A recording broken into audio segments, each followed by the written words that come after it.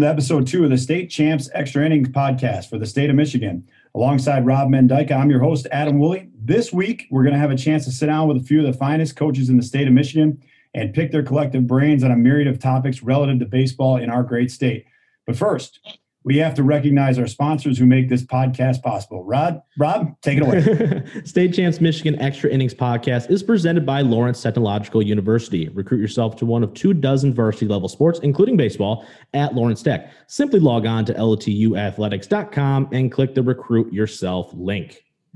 Extra Innings is also brought to you by the Michigan High School Athletic Association. The MHSAA is in need of officials, so go to MHSAA.com. Great part-time pay, a way to stay connected to the game, support the kids, and give back. And did I mention you can get paid for this? Help wanted is just a whistle away. Go to MHSAA.com/officials. The pros at the Detroit Medical Center's Physical Therapy and Sports Medicine want you to check out our Game Changer segments with helpful injury prevention and recovery tips. Find them on our State Champs YouTube page or on the website statechampsnetwork.com or on the State Champs Michigan social media channels. And for immediate access, go to care2dmc.org/gamechangers. And finally, how could we forget the Detroit Athletic Club Foundation's Male and Female High School Athlete of the Year Awards?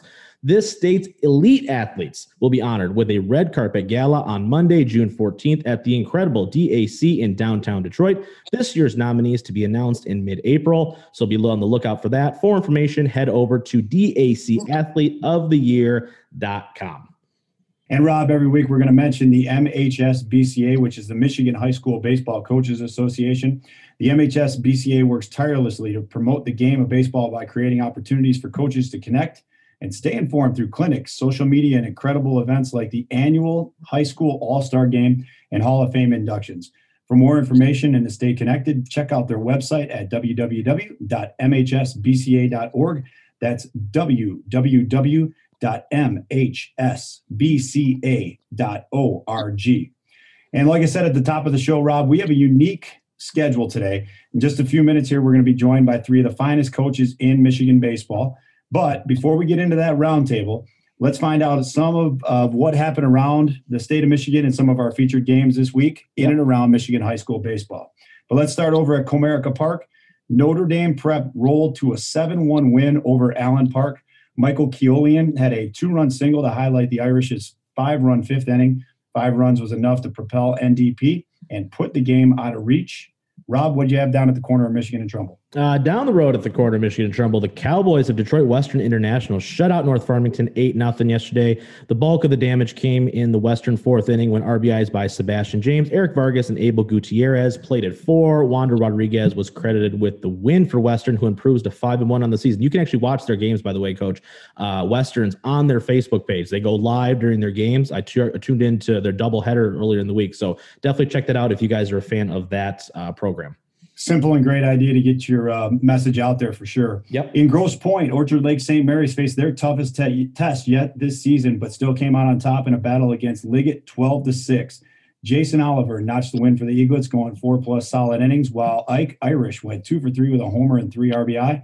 Alex Mooney had 3 hits, scored 3 runs, and stole 3 bases for OLSM, who is now 8-0 on the season. My goodness. And of course, I would be remiss not to mention my hometown, Madison Knights Lanphier Rams, who took their home opener 7-5 over Lance Cruz on Friday on a strong performance on the mound from junior Aiden McGinnis, who gave up just a run in 4 innings of work.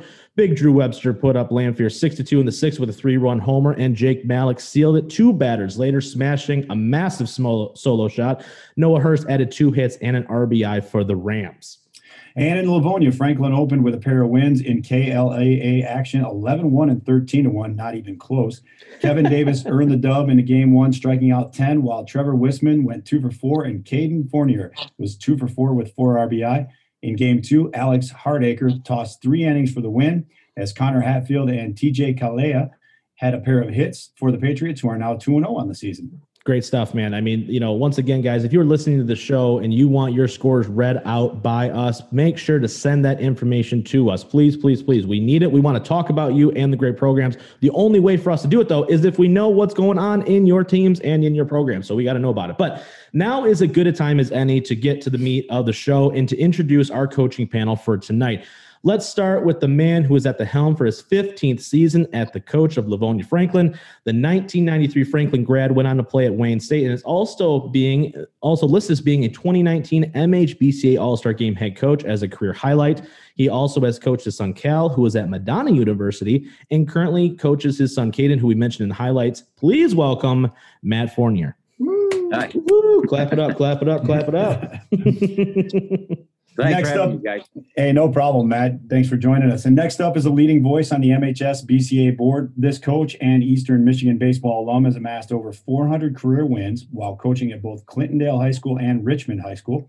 He spent 15 years with the Dragons, but became the head coach of the Blue Devils in 2012. He has 13 league championships, 6 district titles, 2 regional championships, and was state runner-up twice. Pretty impressive for a 24-year career in high school baseball. Please welcome Mr. Scott Evans to the Extra Innings podcast. Woohoo! Welcome, Scott. Thanks for having me. Awesome. And we would be remiss to finally welcome a living legend in Michigan high school baseball. This coach has 829 career wins. No, I didn't stutter. 8 Final Four appearances, which is the most of any public school in Division I, 2 state championships, and a Hall of Fame honor as well. Please welcome the coach of Grosse Pointe South in his 38th year. That's right, 38th year, Mr. Dan Griesbaum. Dan, welcome to the show. It is an absolute pleasure to have you. Absolutely. Thank you. So happy to be here. Thank you very much. Hey, before we get started, Rob, Scott, Matt, let's just take a minute and see if we can add up our career victories and see if we can reach Dan. Yeah, not even close. All that means is I'm old. I mean, Scott's almost halfway there now, right? Scott's got 400, right? So, I mean, Wooly, Matt, I mean, and it's time to step it up a little bit here, guys, clearly. You are correct. But all right, guys, let's just jump right in here. First off, thank you for taking the time to help promote high school baseball in the state of Michigan. Thank you so much for all you do for the players in your program and around the state. I want to take the opportunity just to ask you guys some questions and get your take on a variety of topics in and around the game of baseball. Matt, let's just jump right in here. We were talking before the show. You guys were dealing with some COVID issues, and I think that's a perfect way to start this panel off. Talk to me about how has COVID changed the way you have to prepare for this season from a managing perspective, from a player management. What is your approach? Is there some guidelines that maybe more coaches should be following? Well, to be honest with you, it's been something that has, with the overlapping of the seasons, at the very, very end with winter stuff, getting going here, we had some kids that continued on with wrestling that ended up having a few little issues there that were coming back out with baseball. So it's really changed a lot of the things of how we've gone about doing things. With us, we have a JV program. We have a varsity program. We do not have a freshman program. So we've taken our practices and we've actually staggered them as best as we can to keep the teams apart as much as possible so that if one gets shut down or if a couple of players are out, it doesn't necessarily going to affect both programs at the same time. We did take a few extra kids during tryouts just to make sure that we had those guys to be able to get through it. And I'm sure just like every other team we've had to deal with some with that were close contacts within school that are out that aren't necessarily sick. And you're just waiting for them to get back. So we've had to deal with it quite a bit. And, we were able to play our first 2 games on Wednesday. And then late Friday, we got word that our doubleheader on Saturday, we had to cancel that because the team that we were playing was short some players. And so it was canceled. Right, for sure. Scott, I'm going to shift it to you here. Same question. What have you had to do to maybe modify your message to the team or what you guys do from a preparation standpoint, especially so early on in the season, right? You're still kind of getting warm. Everyone's kind of getting back in the swing of things. What are you guys doing? If anything, are you changing your way you prep for the season for the long haul? Well, we were fortunate in the fact that the weather's been great. Yes. So with the season being pushed back, we were able to get outside and we didn't have to compete for gym time. Absolutely. So similar rosters are bigger, We played all six of our games so far, and we've had 0 issues. We had our first positive test today from testing from our athletes, but for the most part, it's just continue. The big thing is organizing your practices. You have to make sure that for contact tracing that your kids are spread out over. You got to have your dugouts bigger. And for us, it's easier for us small schools. Our parents drive our kids to games, so there's no contact tracing on buses. But I was listening to this. We played Holly this weekend, and I was listening to them. They're going to pack both teams on a bus with all their stuff to a league doubleheader. And if anyone gets COVID, they're all going to be confined. So I'm pretty sure I lost one game because a team didn't want to come down and play us because we had one player that was contact traced. Right. So we did lose the game, but we ended up picking up. But for the most part, you just have to be conscientious and make sure we social distance, make sure you have a practice plan that shows that your kids weren't within 6 feet of each other, and obviously have the gaiters when you're in the dugout during games to make sure that you follow the CDC guidelines. I mean, we've been fortunate. The weather's been a blessing for us this year. Absolutely. Absolutely, for sure. And I know, Dan, same question to you here, and then we'll move on from the COVID talk here, because I'm sure we're all tired of talking about it at this point. But Dan, with all of your experience, I mean, we listed the resume, it speaks for itself, 38 years. This is the first time I'm sure you've ever had to go through something like this. What are you doing? Has it changed your preparation at all? We've heard now from both coaches, both Scott and Matt, that they're carrying a couple extra guys just in case. I know you kind of carry a bigger roster as is, but did you increase that? Did you make some more uniforms? What did you need to do to kind of counteract some of this COVID stuff? Well, we've got 24 players, which is kind of normal for us. The guys will kid me; it's probably low for me. But at any rate, this is a guy who's been doing it for 38 years, and I hate to cut more than I ever have. So, but at any rate, COVID has really hit us pretty hard. We were quarantined for 2 weeks. We cannot get back until April 21st. Oh, geez. So we were out, and my kids were 5 out of the 6 of them were sick. Wow. They tested positive, and they were sick, had varying symptoms from loss of taste and smell to high fevers to coughing to stomach issues, you name it. They had just about every symptom there was. But they're on the mend, they're on the way back, and we're trying to obviously encourage them to get as much in as they possibly can on their own while socially distanced, while wearing masks. And we do have a few players who have been vaccinated. All my varsity staff has been fully vaccinated, so we can work with them. We are allowed to work with them individually. But when we come back, our first day back is supposed to be our one of our games against Sterling Heights Stevenson in the MAC Red. Right. Great. We're throwing right into the fire there. And we play 3-game series in the MAC, and we're going to have to we will play the Thursday game that week, but we will not play the other 2. We're going to have to reschedule those. In fact, Joey Manuel and I have rescheduled those for later in the week and one in the following week. So we're going to be ending up trying to make up some of those non-league games that we've missed, especially to get some of those other kids some playing time. Yeah, absolutely. Coach, well, I want to ask you this because I think Dan hit on a pretty, an interesting part there from a rescheduling standpoint, right? As far as getting you guys, ready for league play, how important are those non-league games to kind of get you guys in kind of a rhythm? Oh, they were going to be extremely crucial this year because obviously we didn't play last year. Most of our kids either played freshman ball and maybe JV. I had only 2 players who had played varsity as a sophomore in 19. Wow. And I had 3 scrimmages scheduled over our break that I had to cancel. As you know, our scrimmages were canceled. So we've only played 2 games, and we're going to jump right into the league against Stevenson when we get back. So we're going to be a little bit behind, but we'll get there. We'll get there.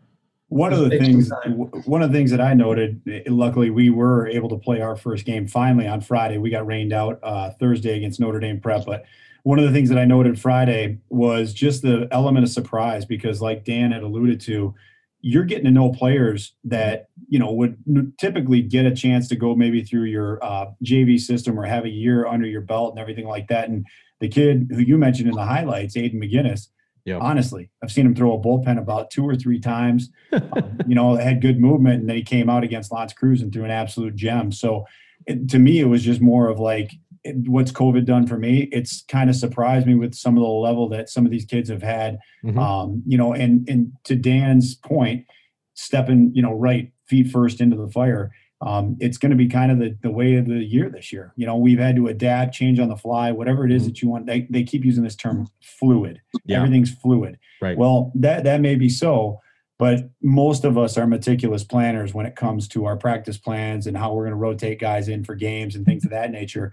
Right. And you can basically just take that, crumble it up, and throw it out, because like in a situation where Dan's got to go in and play a team at the level that, typically Stevenson is at, that makes it very, very difficult. So to your point, non-league games are huge to get players in and out. For sure. Yeah. And that's, that's something too that, even my brief coaching experience at the baseball level and the middle school level, right? It's those early games that kind of really set the tone, and, you start to get a feel, you start to build that confidence, or, sometimes lack thereof, depending on what's going on. So I definitely think that missing out on some of these early games where you have some flexibility to mess with the rotation, mess with the lineup a little bit, see what you have before those critical league games play. So COVID definitely throwing in some wrenches in there for sure. I want to shift focus here now from COVID, to talk about some of our student athletes.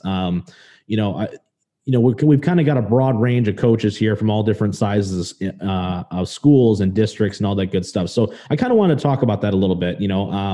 Is it, and Scott, I want to start with you. You're Richmond, you're at a bit of a smaller school. So I want to start with you maybe on this one. Is it, do you have challenges as a smaller school than maybe some of the other bigger schools? We talked to Orchard Lake St. Mary's head coach last week. Obviously they're a little bit bigger. I'm going to put that in quotes. Apples and oranges. Yeah. Right. No kidding. Right. So what are what are some of the challenges that maybe that some of the broader public doesn't know about? Obviously, outside of just lack of kids, what is one of maybe some of the harder challenges dealing with, a smaller school like yourself? Well, our issues are we barely have 25 guys trying out in our program. Right. Dan's got 40 kids. Like the big deal is when you're in a small school, there's only 200 boys in our school right. for all the sports that are going on. And if we don't support each other with doing multi-sports, programs don't succeed. And it's very difficult in Division III or we keep getting smaller and smaller. Right. We have a freshman team this year, but it's barely beating in the minimum to have a freshman team. Right. So you've missed those 20 or 30 games to gain some experience, every level coming to you. So it's very difficult. And I wouldn't say that luckily, Richmond's a great baseball town with a great little league tradition where lots of people are there. But even now, we're struggling to get enough kids to try out for teams. Like we didn't cut this year. We moved some kids around so we could make some full rosters.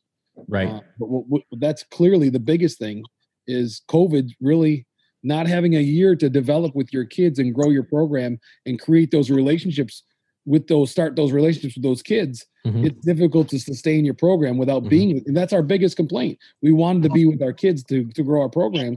So we can learn to grow those relationships. Absolutely. I think you nailed it right on the head. Matt, I want to switch back to you here because, Scott's saying that he has a freshman program. You guys decided to go against it. I know, Coach Woolley, I believe you guys also don't have a freshman program as well, right? No, that was gone, I think, even when I was in high school. So you guys both abolished it. But Matt, talk to me, about, whether, did you guys even think about doing a freshman program? Do you guys have enough kids for a freshman program? What are your thoughts on getting that maybe an extra level of quote unquote high school baseball experience, even though it's at the freshman level and, you're just going to yank people up to JV quickly anyway. Well, here over in Livonia Public Schools, so we have all three of us. We have Franklin, Stevenson, and Churchill, and none of us have a freshman level. So that is what we have done for forever, to be honest with you. Okay. It's kind of been 6-1, half dozen the other sometimes based on the numbers that kind of come out. Right. We would have enough to be able to run it. What we don't have is the extra facility. So we have the one field, and I don't know how that would necessarily work out because if they're playing a game, where do we practice? That type of stuff. Right. And in terms of, it's allowed our JV team to be a lot more competitive in what we've really done for us. Again, I don't know what all the other schools do, but for us, when we make our JV team, I'll typically carry 18 to 20 kids on our JV And we try to split it so that we have 8 or 9 freshmen, 8 or 9 sophomores. It doesn't always work exactly to that way, but for the most part, we keep it so that we don't necessarily, destroy a class, so to speak. Right. And it's worked out pretty well for us. That's awesome. Now, Dan, you're carrying, a little bit bigger population, where you're at. Do you guys have a freshman program, number one? And number two, is it, are there some challenges maybe with the bigger schools that maybe we're not, it's always easy to be like, well, you have such a plethora of kids, but with that, I'm sure there are other challenges as well. You just said, you hate cutting more now than ever. Is it one of those things where you're just making extra jerseys every week, every year to year now, or what's going on? I have done that. I have bought extra jerseys. Yeah. We do have a freshman team. We've had one for as long as I can remember. And this year we probably, with all 3 levels, had about 90 kids total try out. Some eliminated themselves before tryout actually occurred, but we still did have to cut at all 3 levels. Okay. Crazy. And now in the MAC, Adam will tell you, the freshman ball is not called freshman baseball anymore. It's called JVB. Oh, okay. Which means you can have sophomores on your freshman roster. Okay. So schools wanted to do that so they could field another team and move players back and forth, that kind of thing. And I think it was a good idea. And this year is probably the first time we do have a couple of sophomores on our freshman team. Okay. Yeah. But generally speaking, we've always had separate freshman, JV, and varsity. Okay. Wooly, talk to me a little bit about, because once again, we're kind of split half and half here. Some have freshmen, and this fascinates me a little bit for a couple of reasons, because having that freshman team available to you, you get a better look at them. They're in the program, right? You're starting to build that culture from freshmen on. Maybe the kids who maybe aren't ready for that JV level yet can still maybe play some organized ball. Talk to me about, what are the challenges that you've experienced just having that freshman team eliminated within the past, 10, 15 years? Because it was a thing at one point. Yeah, I really enjoyed having a freshman team around, only from a development standpoint. I feel like right now, oftentimes, Scott, again, made a great point, and his situation is very similar to mine, that we have to share so many players with, whether it's the wrestling team, the hockey team, basketball team, whatever the case may be. All of our players were drawing from the same place. Right. So, the freshmen allowed us to see a player develop at a place where maybe he could get confidence and then move on to the next level. And it's just simply become something more of like attrition, where, certain kids may not come out, so you don't find that kid. Right. And that's been a challenge for me. But what I wanted to do is kind of take this off of me, because one of the issues that I'm having with this season is I do have some players who are college ready. Now, I wanted to throw it out there to Dan, Matt, and Scotty, just to see what it's been like for them, because I got to tell you, one of the points of emphasis from coaching this in my entire career has been, how can I move players on to the next level? And with COVID rearing its ugly head and all the, the extra years of eligibility and stuff like that, what situations have you guys run into from a recruiting standpoint? Scott, let's start with you. Yeah, like I am in touch with a lot of guys. We don't have a lot of Division I guys, but we got guys that go to D3 and a lot of community colleges, and they're backed up. They're 40-man rosters, and there's guys that came in as freshmen this year that have 3- and 4-year players playing in front of them. They're not getting time on the mound. They're not getting time in the game, and they're going to be sacrificed if those programs aren't. And then the downfall is they're not coming and recruiting other kids because they're all already maxed up. Right. And so, like, unless you have a truly elite Division I kid, that is the A guy, which the vast majority of us don't. They're lost. They're still turning and burning. Usually, your junior year, if you had a left-handed pitcher that threw 88 miles an hour, he'd already be signed and committed anywhere, and that is not even close to what's going on. And as I talk to the college guys, I asked some honest feedback, and some of them gave it to me. He says, "We're really stuck." Because we got to find out if our juniors are coming back and if our seniors are coming back, because that's where our scholarships are.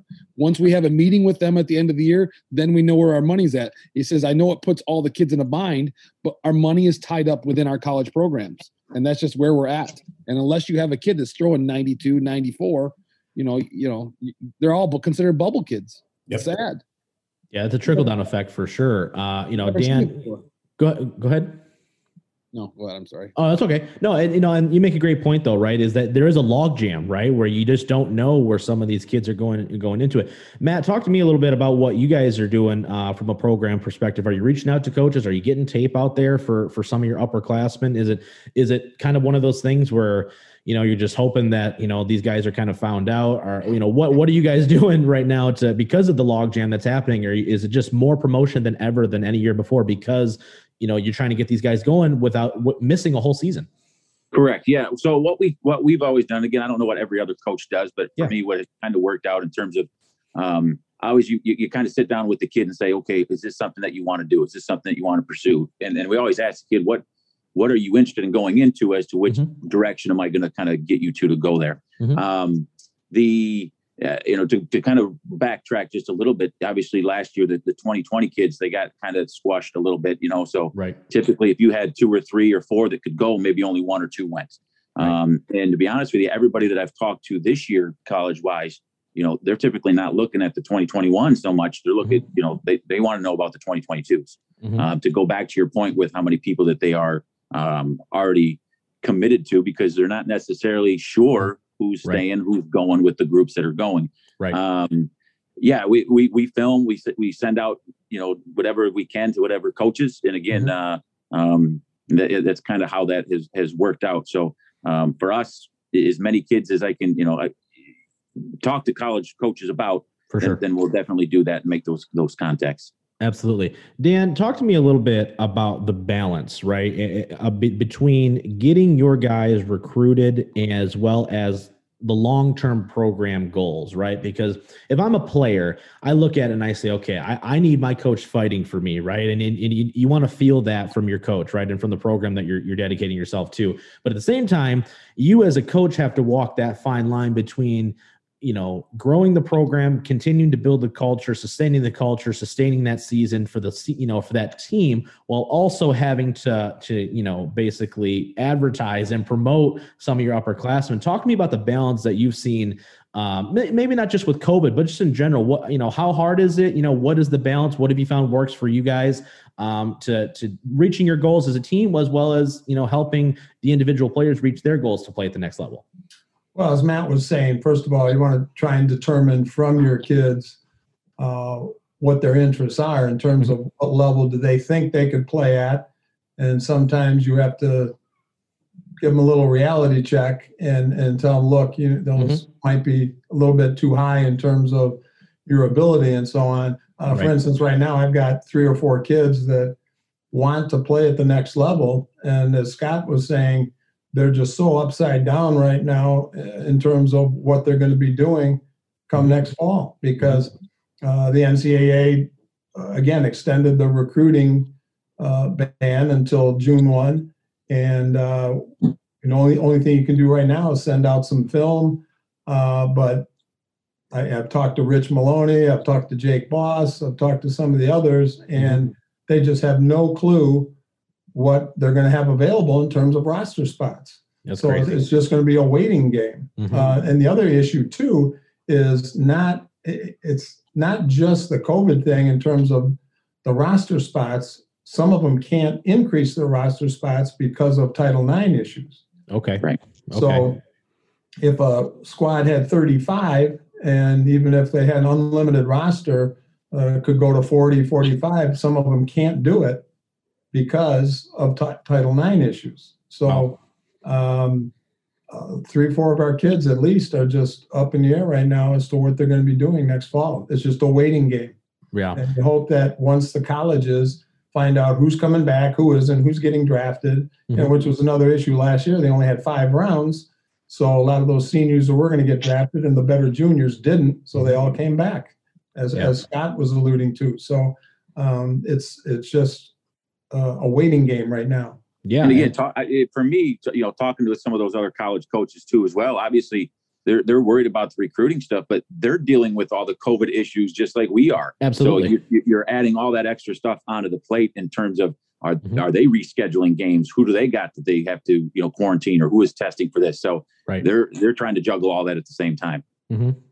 Yeah, absolutely. No, you're absolutely correct, right? It's a trickle down effect all the way through, right? You're seeing it at every level, and it's it's kind of one of those things where like you guys are at the bottom of that totem pole, right? And you guys are trying to get people into these programs, and I think it's nice for some of the parents that maybe listen to the show to understand the challenges that you guys are going through, because you are fighting for your players, you're fighting for your programs, you're trying to get you guys to the next level, and it's one of those things where you can only do so much, right? You can only call, you can only say, hey, what about this guy? What about this guy? So it's nice to kind of get your guys' aspect of it.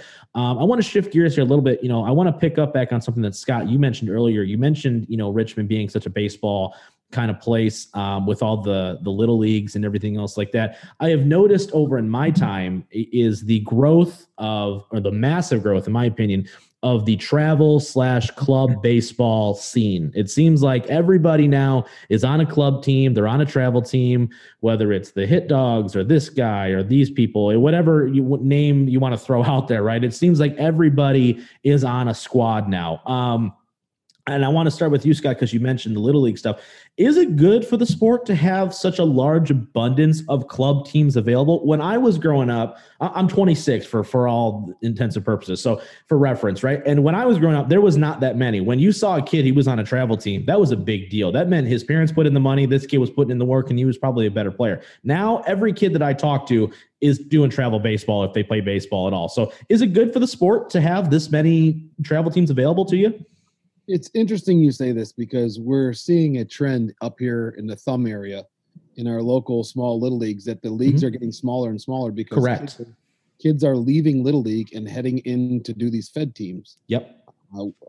Some want more challenging, feel they want more challenging things. Some dads want more control. There's a lot. I'm just starting to look and investigate and talk to the other coaches. Right. But I think it's having an effect on the number of kids playing baseball in high school in small rural America. Okay. Because the haves and have-nots are getting really big, and then kids just push it away. I'm not that committed to it at 12 years old. I'm really not that into it, but Billy and Terry and Jimmy are, so they're going to play. And then there's this big gap. So I think we're seeing a lasting effect, a changing effect. Right. I'm not sure where it stops or how it stops. I know that we've seen a ton of kids leave all of our Ira, St. Clair, Richmond. A lot of kids have left and went Fed. Because sometimes I don't have a great answer for you on this. I wish I could. I just think that there are a lot of people that think their kids deserve to play shortstop, and not everybody's a shortstop. I am so glad that you just said that for a lot of reasons. And when you're honest with them and you get feedback as a person that's coached for a long time, they don't agree with you, so they're just okay. Forget it. I'm just going to go start a team. Yeah. I said all my years, mind you, I'm a little league disciple. I played little league. I never played an inning of Fed ball. I played Division I baseball. It was a process back in the 80s to go through that. But I'm not. But like nowadays, your elite kids are trying to play on bigger, more organized teams. I'm not sure if it's a good thing or a bad thing. Yeah. No, I'm glad that you brought it up though, because it's that phrase, right? Everybody, their kid wants to be a shortstop when they're not really a shortstop, right? And so I'm so glad you said it like that. And Wooly, I want to shift to you now here, to kind of piggyback off what Scott just said. Does it make it your job harder as a high school baseball varsity coach, Wooly? Does it make it harder when it comes to building a culture when you have to manage player and parent expectations, as well as looking at what's best for your team? I can only imagine the amount that all of you guys have had from a conversation where a parent comes up to you and goes, my son plays shortstop. And you go, well, that's great. Well, he's playing left field for me. You know what I mean? And having that conversation. Wooly, talk to me about the challenges that you've had managing player and parent expectations, because the parent feeds the player a lot of times, right? Knowing that they play these Fed balls and they have a spot, they know what they think they should be playing, even though in your opinion, it may not be realistic or it may not be for the betterment of the team. When you look at high school baseball, it's a completely different animal, especially from travel ball, regardless of whether it's elite travel ball or just somebody who's, decided to form a team. And to answer the question directly, does it make our jobs more difficult? Absolutely, it does. I think we would probably go 4 for 4 with everybody answering honestly if we were to really dive into it.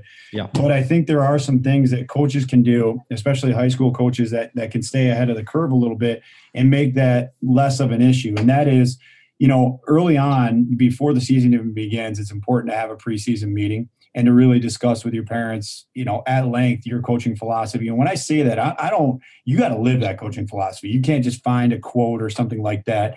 You got to really explore what your core values are and the reasons. I love that. Start with why. Why are you doing this? And I think oftentimes when you're able to communicate that to a parent, more often than not, that's going to help you. However, you are going to run into parents, and this has happened year in and year out. It's going to continue to. I'm anticipating it happening this week, to be honest with you. There's things going on, but there's just things that are going to happen, and we brought it up. I mean, this kid may go onto a Fed team, and he's the number one catcher on that Fed team, and that whole Fed team is loaded with a kid who plays second base, a kid who plays shortstop, 3 or 4 pitchers. Now, all of a sudden, you're asking this other player to play a multitude of different positions and to play different roles for your team. Right.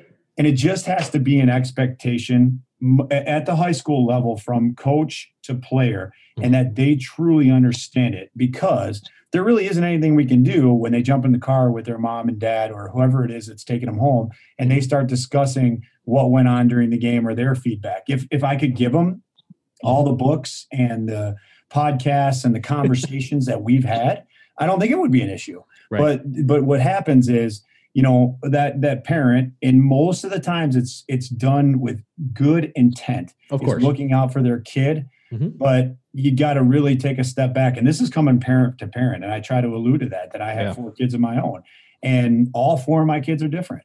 So for me to paint with a broad brush and say that, this should happen just because this happened, it's too difficult. But yeah, it's really difficult when your culture can be undone in one car ride home. It can be a really difficult task. It's just something that you need to reinforce, and you have to live as a coach. Is there one thing, Wooly, before we kind of shift focus just a little bit here as we go to kind of roster building, is there one thing, because you are a parent, that maybe a message that you want to send out to the parents, just kind of like as like a tip or a reminder to go, hey, like, because you've been in those shoes as the parent as well as the coach, just to say, before you make that call or that text to the coach, to say, why is my kid not doing X, or why can't my kid do this, or blah, blah, whatever the text is, to send to that parent, whether it's just say, hey, maybe simmer and wait 24 hours before you send that call or that text. Is there one thing that you want to tell the parents out there who may be listening to this show before they reach out to their coach respectively? And I could see a couple heads shaking too, so I don't want to steal a ton of thunder here. So if you guys want to take it away, go for it. We can go around the table. You hit on it briefly, and then I'll turn it over. But take your time. Do not give me a response post game, because emotions are high, and it's really, really difficult if you approach me post game and we start talking about your player and what I did with him and strategy and things of that nature. So 24-hour rule for me to start is like number 1, but I'll turn it over to the guys and let them expand on that a little bit more too. But, I think Adam hit it on the head too, is that at the beginning of the year, you got to have that parent meeting. You got to have that set up so that the parents and the kids know the expectations of how things are going to go. Again, now at 17, 18 years old, you're thinking that varsity wise, you're trying to get those kids to understand that those conversations, if they have issues with, playing time or this, that, the other thing, that they have those conversations, that the kid has that conversation with the kid or with the coach. Absolutely. As opposed to the parent coming to it right away. Now, everybody's had to deal with certain things here and there with stuff, but knock on wood, we've been pretty, because we hold that meeting and we kind of tell them what those expectations are up front. It typically doesn't go too much further than that. The one thing you do got to put across to them though is some of these kids, as they come in, especially at the JV level or the freshman level for some of these other ones, is they are coming from some of those travel teams where there's only 11 or 12 or 13 guys on that team. For sure. And now you're trying to fit them into a team that has maybe, again, for us, JV wise, we've carried as many as 20, 21 kids. So the playing time does come into an issue from time to time, but the more that you continue to have those open conversations early on, it kind of negates those things a little bit later on, so that the parents understand exactly where you're coming from. Absolutely. Scott or Dan, do you guys have anything that you guys want to get out to the parents as like a statement? Yeah, just as kind of what was previously said, we have a parent meeting ahead of time. Expectations are laid down. This is what you can talk to me about. This is what you can't talk to me about, generally speaking. we encourage, as Matt was saying, I encourage our players, if you have any issues with playing time, let's sit down man to man to do it. If a parent calls me, I say, I will not talk to you about playing time unless the player is present. Mm-hmm. And a lot of times what happens is the player is not dissatisfied so much. It's the parent that's dissatisfied, and the meeting never ends up happening. Mm-hmm. But I do encourage our players to come and talk to us whenever possible. I respect that a lot more. I tell the parents the same thing. I don't like friends of mine or my wife hearing stuff in the stands. Absolutely. I want you to come to me man to man, and we'll talk about it. But it really irritates me when I hear it behind my back. Yeah, absolutely. Go ahead, Scott. I had a son that played basketball, football, and baseball. He's playing at Saginaw Valley. Inevitably, he had problems in every practice, playing varsity basketball, varsity football. I'm a varsity coach. My suggestion to every parent is tell your son to go talk to the coach. I am not speaking to the coach until you've spoken to the coach. Right. And every time, not once have I ever had to call a coach, because I genuinely think that every coach has the best interest of the team and the school in mind. And that maybe you might have misheard something different. Maybe you just need to have some good constructive criticism, and you need to grow as a person. We need to allow these kids to learn some life lessons and handle their responsibilities. If your son goes and talks to him and don't like the answer, then it might be time for a meeting. But you need to encourage that coach-player development and go talk to your coach one-on-one in the right setting, and everything would go much better for athletes. No coach for a parent. We also have, Adam, 24-hour rule. It's basically an athletic department policy. And don't talk to us right away. If you're irritated, cool off 24 hours, and then we'll be willing to talk. And that's a good thing for the coaches as well. Obviously, absolutely, we might be upset about a loss or something that happened or this, that, the other thing. So, and we don't want to, come across negative in that regard. It gives us time to collect what we need to say as well. So, again, the kid has to have we've had that conversation with the kid already before it even gets going to that point. And the other part is, this year's a little different than anything else. And I told every kid they can normally do, like, hey, when your time comes, be ready. It might be sooner than later because you got a kid that's out one way or the other. And we've had that already where we've had, hey, listen, you might have been the third kid at that spot, but you're playing. All right. So you got to be ready to go in that regard. As long as you have those conversations and you kind of tell the kid up front where you think their role is beforehand, typically it doesn't get to that point. All right. I'm going to steal the script here for a second, Rob. I just want to jump in because I'm genuinely curious about something. The four of us are actually on the MHSBCA Council. So we're on this big, long coaching thread where we kind of rip on each other and have a good time with one another. And one of our main targets is the legend over there, Dan Griesbaum, right? We're always giving him crap about like the size of his rosters because he does have like a college-like roster. There's no joke in both talent and in numbers. So Dan, I am genuinely curious because the more and more that I get, in this up in age and I'm in my 21st year, I have found cuts to be difficult as well, just to be flat out honest with you. I don't take any love doing it. I hate it. It's actually probably the worst part of my job. Okay. Yeah. But with that being said, when you carry a roster of that size, 24 guys, how do you manage that? Aside from we've brought up some really good points so far. How do you manage something like that? Well, sometimes those large squads really work. They really work well. We won the state in 2018. I had 26 players. Wow. They all had a role. They all accepted their role. They all contributed. I had a bullpen catcher. That's all he did.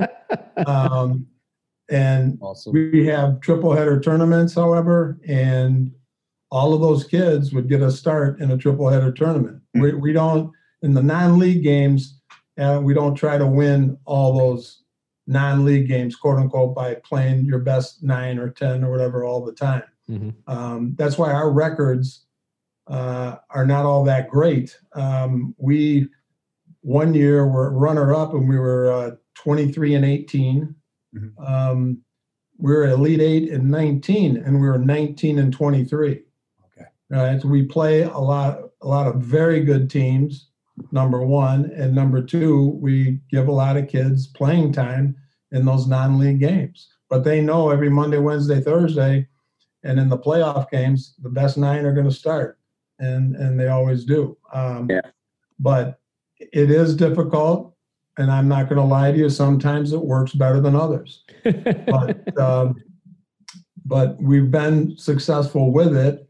And as long as the kids are told ahead of time what their role is, albeit knowing roles can change, because one thing we tell the kids too is roster the starting lineup at the end of the year is not always what it was at the beginning of the year. Right. In fact, it rarely is. It rarely is. Mm-hmm. So there's going to be a chance to prove yourself. And we tell our parents, getting back to that, in these non-league games and scrimmages before the league starts, everybody's going to get an opportunity to show if they belong in the top 9.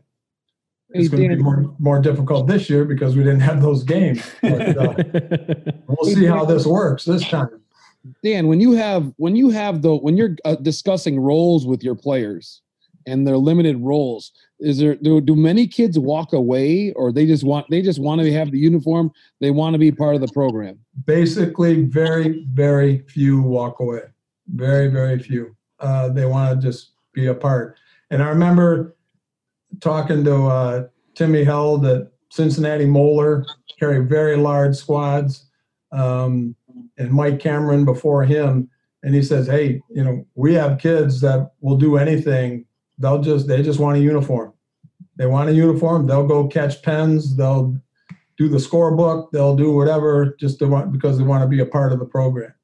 And the cool part about some of that is, without cutting you off there, coaches, sometimes those are, you hate to say, but when it comes down to it, some of those kids end up being like your favorite type of kids. Oh, absolutely. And that is so awesome to have when you got a kid that maybe understands what his role is, but doesn't necessarily, not play a whole lot. But the conversations that you have with that kid, sometimes those memories last longer than maybe the kid that started every game for you at second base. Yeah. I mean, I remember so many kids. I could name so many off that were the 24th, 25th, 26th player on the team. Right. A kid I kept just because he was a great kid. Those are some of your best advertisements too for your program, because those kids and those parents really appreciate just being a part of the team. And I also tell you, all 26 kids a few years ago got rings. And, nothing wrong with that. Nobody was a starter or a role player then. They all got their rings. That's true. That's pretty cool. That's awesome. All right, guys, I want to shift focus here just a little bit as we kind of wrap it up. I want to get, a little bit more personal with you guys here. The last couple questions. The first one I want to ask, just from each one of you, I want to just a quick answer here.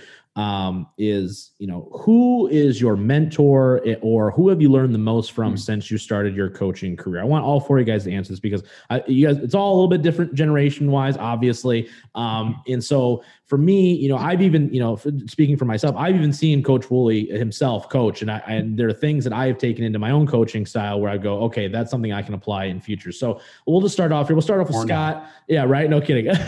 We'll start with Scott. Just give me, who is your mentor, whether it was as a player or maybe when you're an assistant coach coming up through the ranks. Give me your mentor and just a brief explanation as to why.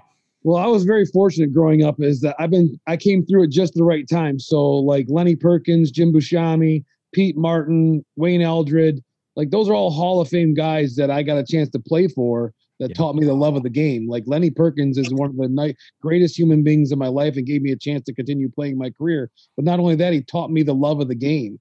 And he taught me, and Jim Buscemi is probably the winningest guy that's ever coached, and he coached me at Macomb. So those guys are the foundation people that really I teach the same thing that they taught me. I mean, I love them to death. It's coaching. You take bits and pieces of everybody when you try to become a great coach. You try to listen and copy and do the things that they are successful. And those guys right there, like hands down, like for baseball, those are my guys, and my dad, obviously my dad coached Little League for 35 years and gave me the love of the game. But as far as learning the game and how to teach the game, Yeah. it was those Hall of Famers for sure. Fantastic. Matt, how about you? Is there a guy or a group of guys that, you learn from? The list goes forever, but I grew up in Mount Pleasant. And I grew up and I played Union Township baseball up there in Little League up there. And matter of fact, I just read an article today that the guy that I played for, who ran the Little League up there for the past 37 years, I believe, up there, just stepped down. His name was Jim McLean. So he just stepped down and run, I don't know how many different tournaments and stuff up there. Mm-hmm. I got to high school and I played for Jim Karub. But one of my mentors in high school was actually my cross country coach, a guy by the name of Bob Holmes. And he was the one that kind of got me into going, go into teaching and do it that way. I was fortunate enough to play at Wayne State. So the late Rod George was my head coach while I was down there. And so I learned a lot of things from him. Matter of fact, my senior year was kind of cut short because of injury. And he kind of I was able to shadow him for a little bit of time. So that's awesome. So that was kind of a neat way. And then obviously, just like everybody else probably going to say in here, that their father. So I was lucky enough that my dad and then my stepdad. My father just passed away this past November, not because of COVID related stuff, but he was the one that kind of got me into the love of the game and collecting baseball cards and going to Tiger games and all that kind of stuff. So so many different people, and to be honest with you, I know it's already been mentioned, but we're on the MHSBCA staff, and there's so many different coaches within our league, that you can pick and get things from, and you look at them and say, you know what, I love how they do that. I love that, the way that they work with the kids that way. So there's a lot of them, but those are four of the main ones.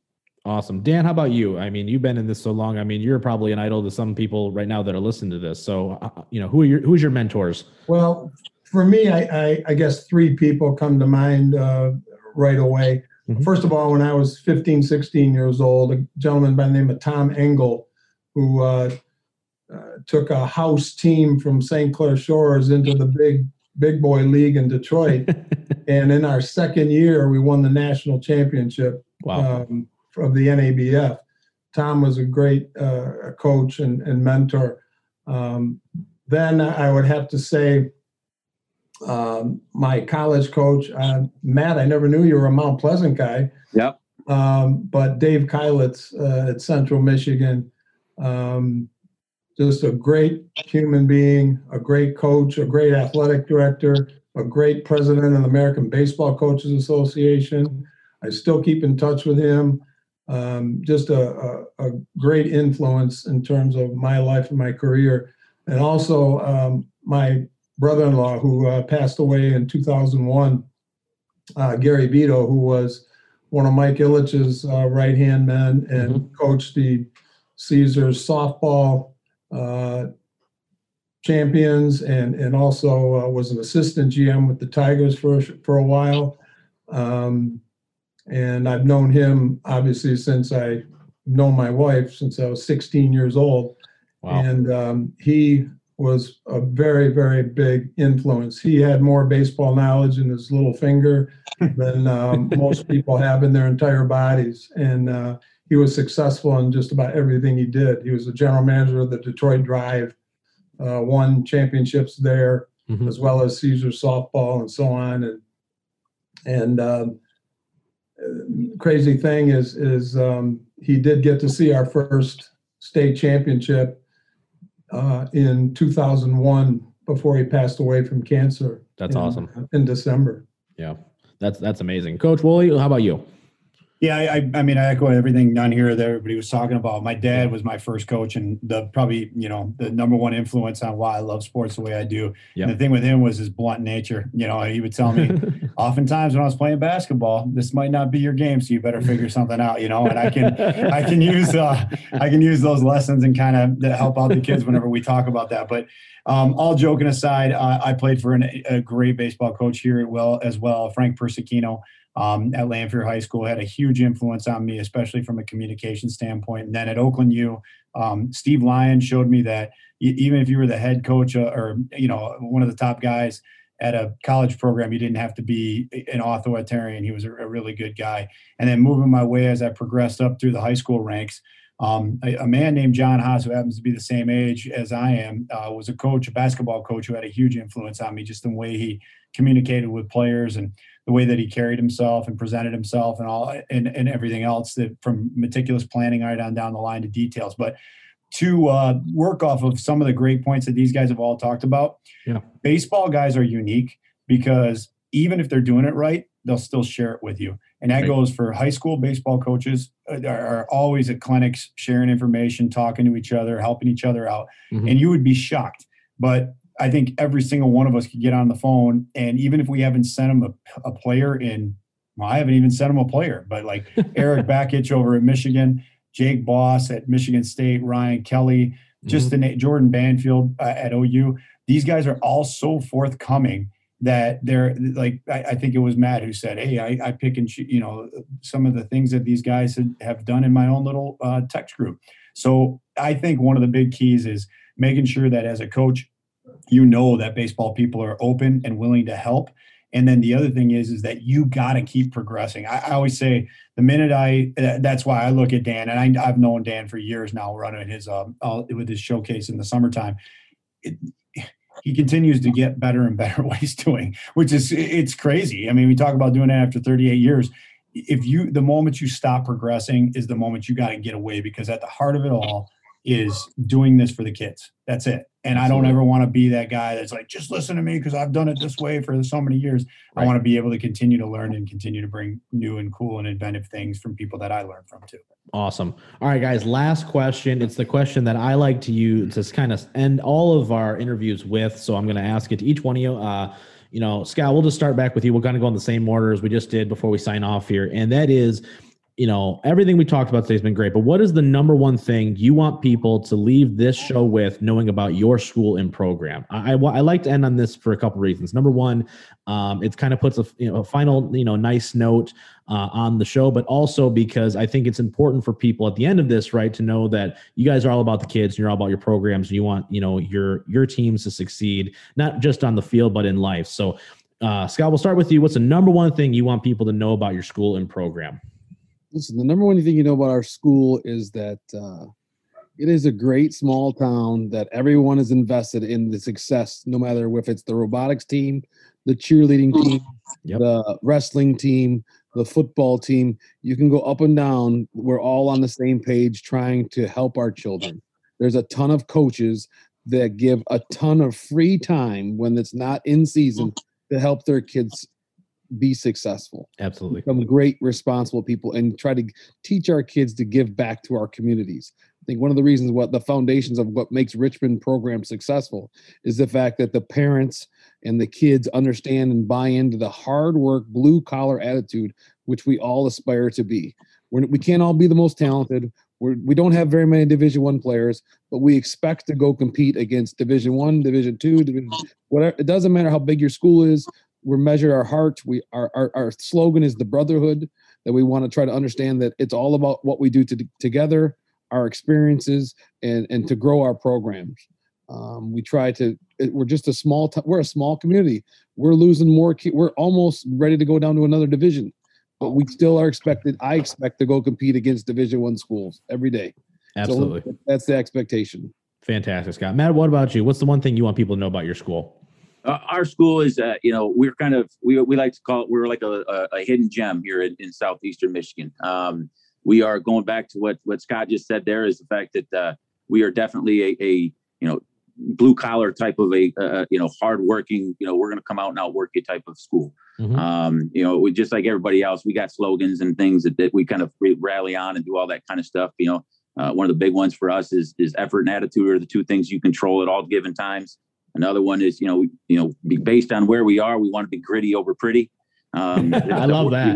We want to be after it. And I love that. And we have some great families within our community. And I teach at the middle school, so I'm able to kind of see some of those kids before they even get to the high school. And it's kind of nice to have those relationships with there. So we have a lot of people that look out for each other here. Awesome. Fantastic. Dan, what about you? What's the one thing you want people to know about your school? Well, first of all, Grosse Pointe is a baseball community. I mean, there's just no doubt about that. We've got 3 schools in Grosse Pointe that have all won multiple titles. ourselves, North and Liggett.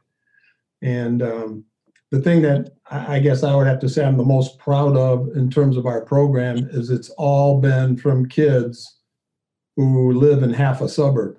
Right. Okay. Grosse Pointe Farm City, basically Park, it's half a suburb. North is Grosse Pointe Woods, Grosse Pointe Shores. Okay. We cannot recruit. We don't have open enrollment. Mm-hmm. A kid who lives in North District cannot even come to South. So all of our accomplishments have been with homegrown kids. And that's what I'm the most proud of and most thankful for also, because these kids know a lot before they get to high school. Right. And it makes my job easier. But that's the thing that I think I'm the most proud of, is that they're all our own. Okay. I can't go out and just get who I want. Yep. Nobody can come here either unless they move. they can't. Right. So, we won 25 district titles and the other championships and so on. And they've all been with homegrown kids. That's awesome. Coach Woolley, top us off here for the last one here. What's the one thing you want people to know about our Lanphier Rams? Because I am also a Lanphier Ram myself. I love gritty over pretty. I love the fact that we're a small town, blue collar. All those things apply. I would say that one of the things that we carry, because we do a lot of acronyms over here versus slogans, we do them shortened down a little bit. So one of the things that we look for is OKGs, which is our kind of guy. And that kind of guy is, at the end of the day, you competed against somebody, their uniform's completely dirty. They squeezed as close to 100% of whatever they were able to give you on the field out of them, and did the most with the opportunity that they were given to play on any given day. That's the thing that I want people to take away when they play a Lanphier High School baseball team. So know that we're going to be competitive. We're going to stick our chest out, same way Scotty told us. We don't Division I, Division II, Division III, Division IV, doesn't matter. We're going to play the best of the best and try to compete as hard as possible. On a side note, yep, to all three of you gentlemen, you were asked to do this in very, very short notice, and it just speaks to the type of guys that you are. I really, really appreciate you adapting and making this show very, not only worthwhile, but this was excellent. There's going to be some things that hopefully, if people are listening, they're going to pull away and take away from some great, legendary type coaches and who have some great information. So I want to thank you each personally for doing that for us and coming up big for us in such a short amount of time. Thank you, guys. Yeah, for sure. I echo that sentiment for sure. There's a lot of questions that I didn't even get to today just because we're short on time, that I would definitely love to have another one, even if it's just you same three guys coming on in 5-6 weeks from now, depending how the season's going, obviously. Right. So, but to talk to you guys again, to say that this was awesome and a learning experience for myself personally, I can't imagine what the folks at home are going to get from this. So thank you very much for coming on here. I do want to echo one more time too. If you are a high school coach listening to this show before we sign off, please do reach out to us. I know Coach Woolley has been, vigorously reaching out to tons of coaches around the state to see what's going on with each individual program. There's so much great talent out there, so many great programs that we want to shed a light on. The only way we can do it, though, to get everybody or to get as many people as we can during this baseball season is to let us know and to reach out to us directly. So we really appreciate that, whether it's through myself or Coach Woolley. But that's going to do it for this episode of State Champs Extra Innings Podcast. Once again, thank you so much to Scott Evans, Matt Fournier, and Dan Griesbaum for their insight. For Adam Woolley, I'm Rob Mendyka saying thanks for tuning in, and join us next week on the State Champs Extra Innings Podcast.